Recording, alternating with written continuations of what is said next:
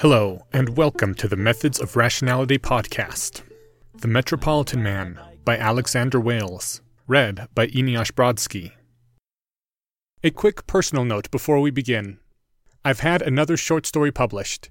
It can be found in the March-April 2017 issue of Analog Magazine. The magazine just hit newsstands yesterday and should be available for approximately 2 months. Thanks. Chapter 8. Peeling Back the Veil.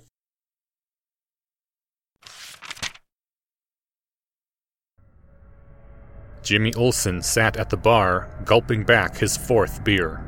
It was possible to forget, for brief moments. Lois Lane had come over to him, shaking slightly, and said that they needed to take a trip into the country.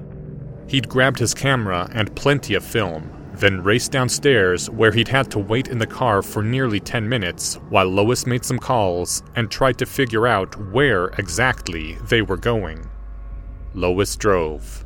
Her knuckles were nearly white on the steering wheel. "Where are we headed?" asked Jimmy. A farmhouse near Bott's Pond. Superman found the kids.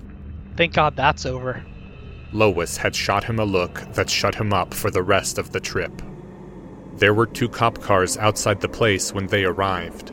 The kidnappers had been taken away an hour ago, but he and Lois were the first reporters on the scene. Jimmy would have been fine just getting a shot of the farmhouse with the cop cars in front of it, but Lois had loudly insisted to the police that Superman himself had sent them to get pictures of the interior so they could document the actual crime scene. Jimmy had no idea whether that was true or not, but the police seemed to believe her. He'd nearly thrown up when he'd seen the body parts stacked like cordwood. Lois had just frowned and stared at the scene with an intensity that scared him. Jimmy looked up from his beer the second time he was tapped on the shoulder. "Hi," said a cute redhead in a willowy dress. She held out her hand towards him. "I'm Eleanor." "Jimmy," he replied. Her handshake was firm. "Our hair matches," she said with a laugh. "Rough day at the office?" She raised her eyebrows and bit her lip like she couldn't wait for his answer. "I'm a photographer." He'd wanted to continue, to explain the things he'd seen, but couldn't find the words. And on second thought, maybe it was better not to inflict that on anyone. The worst of the photographs wouldn't make it to print. Perry would pick out something that was suggestive of horror, but didn't actually show anything. To Jimmy, it was almost worse to only catch a glimpse. He was sure that he would be a better photographer if he could understand why the small puddle of blood on the edge of the kitchen table was somehow worse than directly seeing the dismembered corpse. "What kind of photographer?" "I work for the newspaper. For the Daily Planet." He paused. There had to be something that he could say that wouldn't ruin her evening.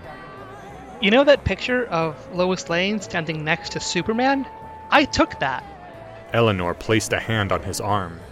"Oh, I read the Daily Planet every day. I wonder how many of your pictures I've seen." She had an easy, pleasant smile, and Jimmy slowly began to take notice of her. "Lots, probably. People look at the bylines, not the photo credit. Most of them probably don't even look at the bylines." Clark Kent and Lois Lane, right? Do you work with them? "Yeah." Say, what does Clark Kent look like? I've seen pictures of Lois, obviously, but I've sometimes read the name of Clark Kent and wondered what he was like." "Clark? Jimmy swallowed down the last of his beer and signaled for another. He's a big guy. Sort of a hunched-over gorilla." Eleanor laughed. She was still touching his arm. Jimmy felt his cheeks warming, and it wasn't just the alcohol. "That's not at all what I pictured him like. In my head, he was tall and upright, very dapper, like Clark Gable." "No, not like that at all." Between Eleanor's questions, the beer, and the images from the farmhouse swimming around his brain, Jimmy was beginning to feel out of sorts. "Where's he from?" "What?" He'd been distracted by her eyes. "Clark Kent. Is he from the city or somewhere else? I pictured somewhere on the East Coast." "Kansas." "Really?" Her eyes lit up. "I'm from Kansas, too. Which part?" "Smallville." "Yeah, I think I've heard of it." Eleanor looked over at the clock above the bar. "Well, I have to go, but it was nice talking to you." "You're not staying?" Jimmy tried to keep the hurt from his voice.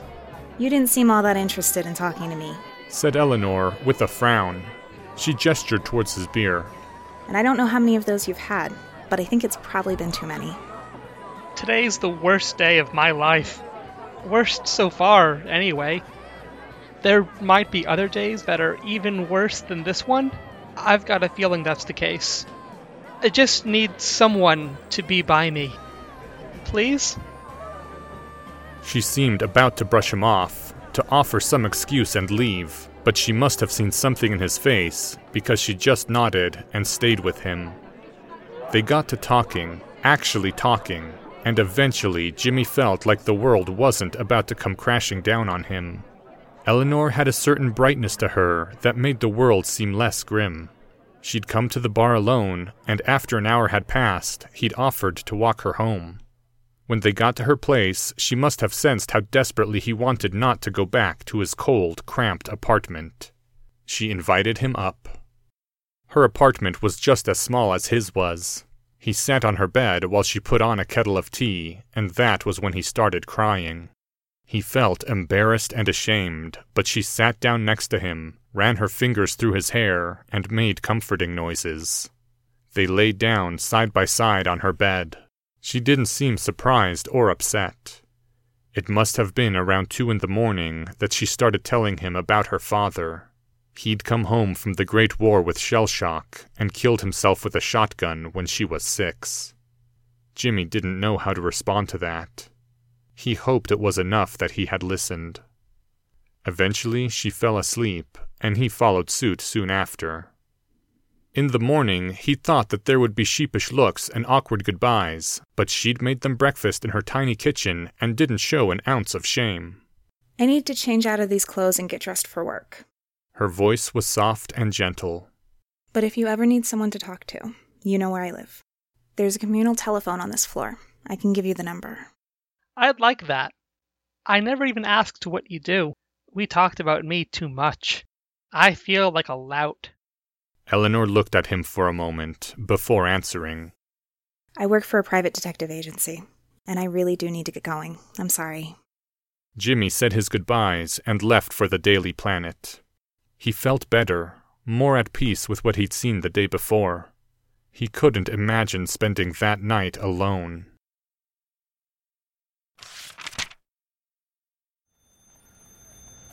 Are you okay? Asked Clark. Of course, he got better right after the biggest news story since the bombings was already on the page. It was typical of him. Peachy. Lois had barely slept the night before. She would have gotten drunk, but she'd done some thinking about alcohol on the ride out to the farmhouse. She'd become too entangled with Superman for loose lips. So far, she'd been making up for it by smoking more, but that didn't seem to be helping her nerves at all. Sorry I wasn't here. Sorry you had to see that. See what? The body? The blood? I read your article and looked at Jimmy's photos. The ones that didn't make it to print. It was gruesome. Lois waved her hand. That was nothing. I mean, not nothing, but there are hundreds of millions of children in the world, and you've got to figure that hundreds of them die every day, right? Maybe thousands? Lots of little girls get raped. Lots of little boys get chopped up. The only reason this is front page news is that they were rich and white with a famous father, and because Superman didn't quite get there in time. Clark watched her. She tried to concentrate on her typewriter, but she couldn't even remember what she was supposed to be typing up. Perry told me that Superman talked to you. What exactly did he say? That's between me and Superman. Lois was being too harsh with Clark, she could tell, but it would have taken more effort than she was willing to spend to make her words come out nice. Lois, if you need someone to talk to, I'm here for you. And I don't mean any offense, but it seems like you've got something you need to get out. Possibly. She stopped for a moment to think through her wording. Superman had come to her, of all the people in the world, to get things off his chest, and that meant she was important to him. She had to assume that he was listening and watching, so talking about Superman became a matter of framing him in the best possible light. In general terms, he explained to me that being Superman can be difficult sometimes. There. That didn't sound so bad as it really was. He said that he can't do everything. And that upset you? Clark had a look of serious and heartfelt concern, like she were some delicate doll that he was worried would break under stress. She hated that. She'd had more adventures in her life so far than Clark Kent could ever dream of, and to him, it was like she was made of glass. It made me think about how right he is. Lois, look, I don't know what it was he said, but I'm sure he didn't mean to upset you. Lois nodded. I agree. It wasn't his intent. But he opened my eyes up, and if my reaction to that is to be upset with the world, then so be it. Clark kept staring at her, and she kept avoiding his eyes. Do you know what I think? Lois didn't answer, because she wasn't confident that she could speak without snapping at him. My pa was in prison for a while. I told you that. And for a long time, he never really talked about it, but I knew it was bad. And I think that maybe talking about it would have made it less bad for him. You know? You're saying I should talk to you? No. I'm saying that maybe whatever Superman said to you, he just said because he was having a bad day. Maybe he just needed someone to talk to, and talking to you made whatever difficulties he was having easier to bear. Lois found this far from comforting. Superman was holding back in nearly everything he did. He didn't hurt people, and certainly didn't kill people. He could fly at 20 times the speed of sound, maybe even more, but he almost never did. He worked quickly and efficiently towards his objectives, and most of the time, if you showed up after he'd gone, there'd hardly be any evidence that he was there at all. Everyone thought that was just who Superman was. He was so totally and completely in control of himself that he would never do anything truly wrong. He firmly followed the doctrine of unambiguous goods. It wasn't true, though. People thought that Superman did everything effortlessly, and maybe as far as the physical realm went, that was true. Inside his head, though, he wasn't much more than a man. She'd heard that Superman had walked into Calhoun's bar and let himself be hit in the face with a gob of spit. She'd believed that Superman had been unbothered by that, but now it was clear that Superman was human enough to have felt something there. Superman's ideals weren't innate to him. They took conscious effort on his part. And what would happen when Superman had a day so bad that he decided that his ideals weren't worth keeping?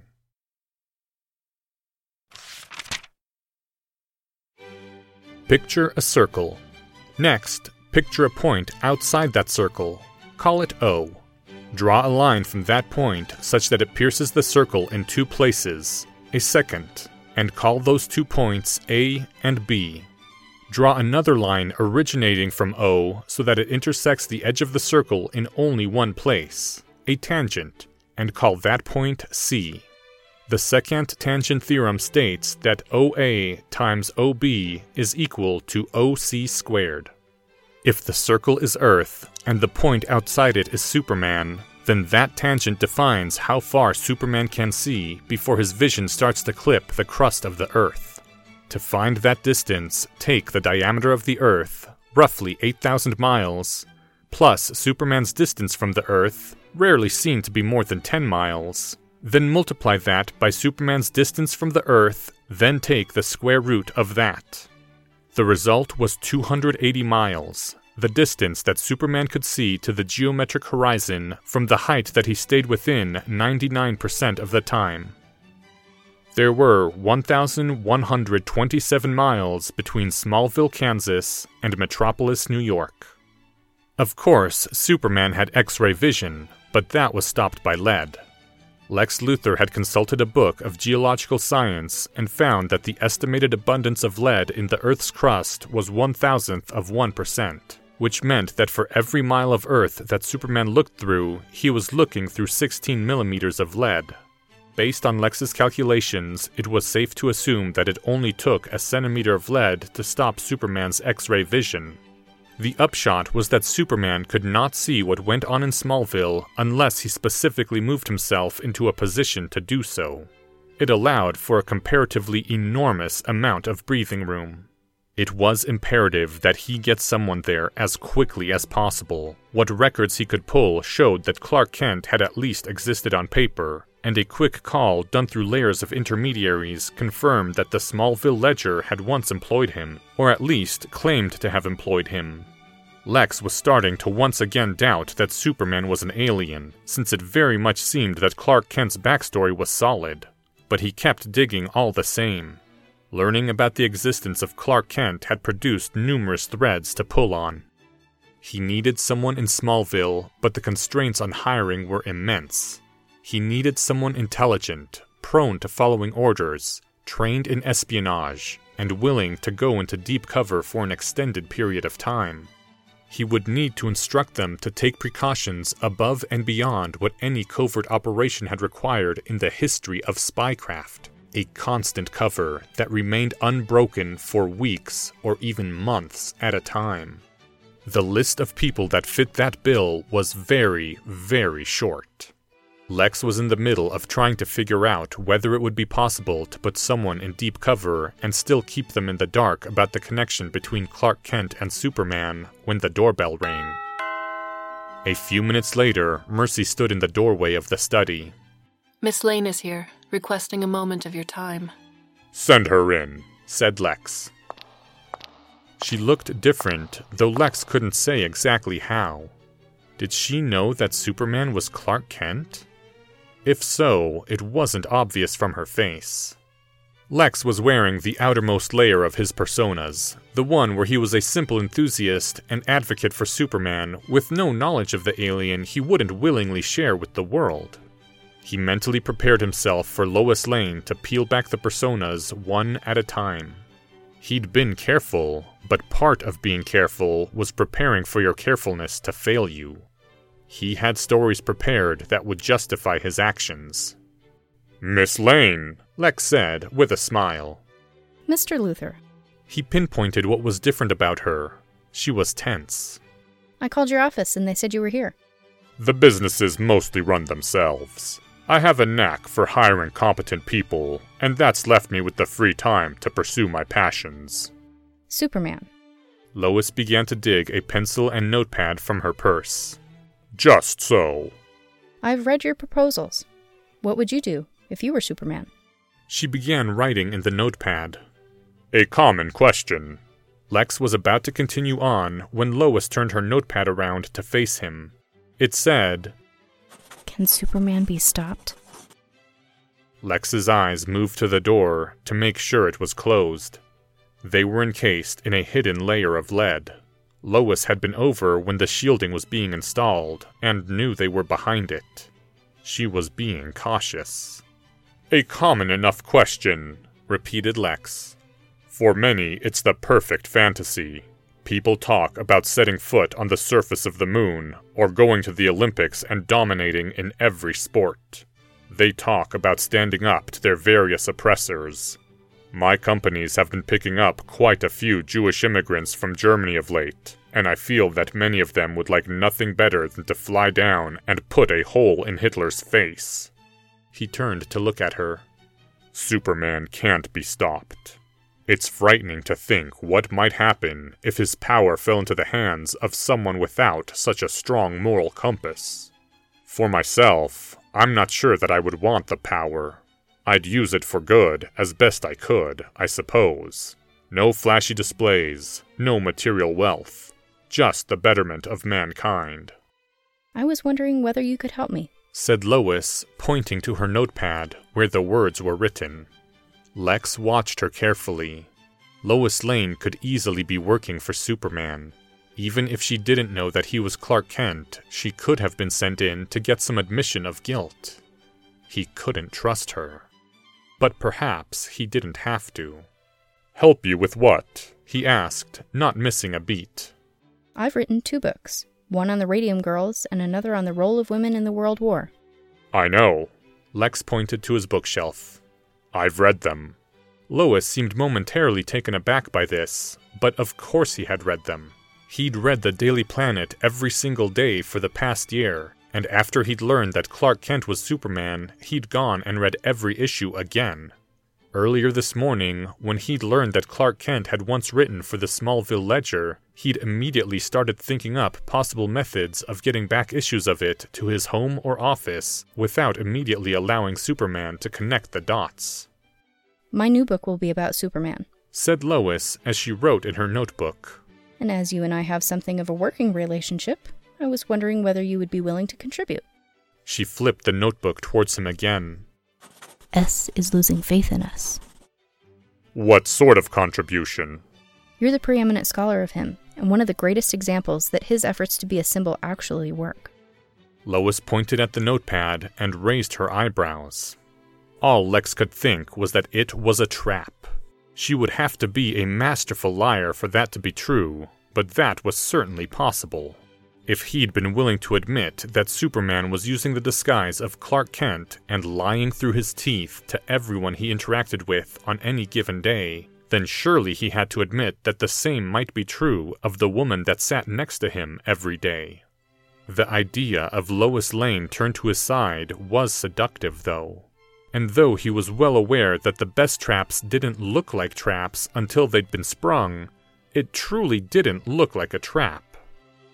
I'm afraid I'm a busy man, though I admit that sharing my thoughts on Superman with a wider audience appeals to me.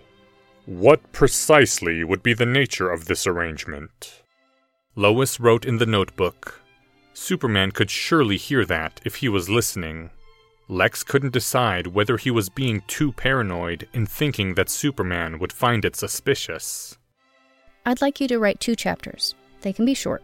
There will be a chapter on the science that I'd like you to contribute to, and another chapter on how he's changed the people of the city. She held up the notepad again. S is more human than he lets on. Might turn on us. Does that sound reasonable? Let me think on it for a moment. In the meantime, feel free to peruse my library. I'd be happy to give you any book that you have an interest in. Give me 5 minutes. By the clock? Lois looked unhappy, but she nodded all the same. Lex closed his eyes, relaxed his body, and thought. There was too much unknown information. He could make all sorts of educated guesses about what Lois Lane and Superman knew, but there was so little information available that these guesses were barely worth anything. There were dozens of configurations of truth which fit the data as he saw it. And in some of those possible worlds, it would be correct to allow himself a partnership with Lois Lane, and in others, it would throw not just his operations, but the fate of the entire planet into jeopardy. Lex Luthor had set himself up as a follower of Superman, highly visible and shining like a beacon. If Superman really was losing his faith in humanity, what would happen if he learned that Lex Luthor was responsible for the deaths of dozens? Never mind that it had been the correct decision, given the information he'd had available at the time. He looked to Lois. If she were telling the truth, why had she chosen to confide in him? Well, he was a billionaire with an active interest in the betterment of humanity, the premier scholar on everything related to Superman, and likely one of the few people she knew who had a room lined with lead and the sense not to immediately blurt out a strangled "What?" when shown a secret message. On top of that, they had an established relationship. It made a certain sort of sense. The more he thought about it, the more he thought it plausible that she really had come to him in good faith. He walked over to her and took the notepad and pencil from her hands. She had a hopeful look. I've decided I'll do my best to help. Lex pointed to where she'd written, "Might turn on us," then began to write something of his own. I'm a busy man, but a partnership could benefit us both. He turned the notepad toward her. Tell me everything you think you know about Superman. I have a number of things coming up in the near future, so it would be good to get this done quickly. Agreed. Lois grabbed the notepad from him. I should warn you that I don't have a publisher lined up just yet, but it shouldn't be a particularly hard sell. He can't know I'm telling you. A problem to be dealt with in due time. If you're free tomorrow, we could meet here. There are a few things that I'd like to think over first. I'll try to have some initial thoughts ready." Lois watched him for a moment, then nodded.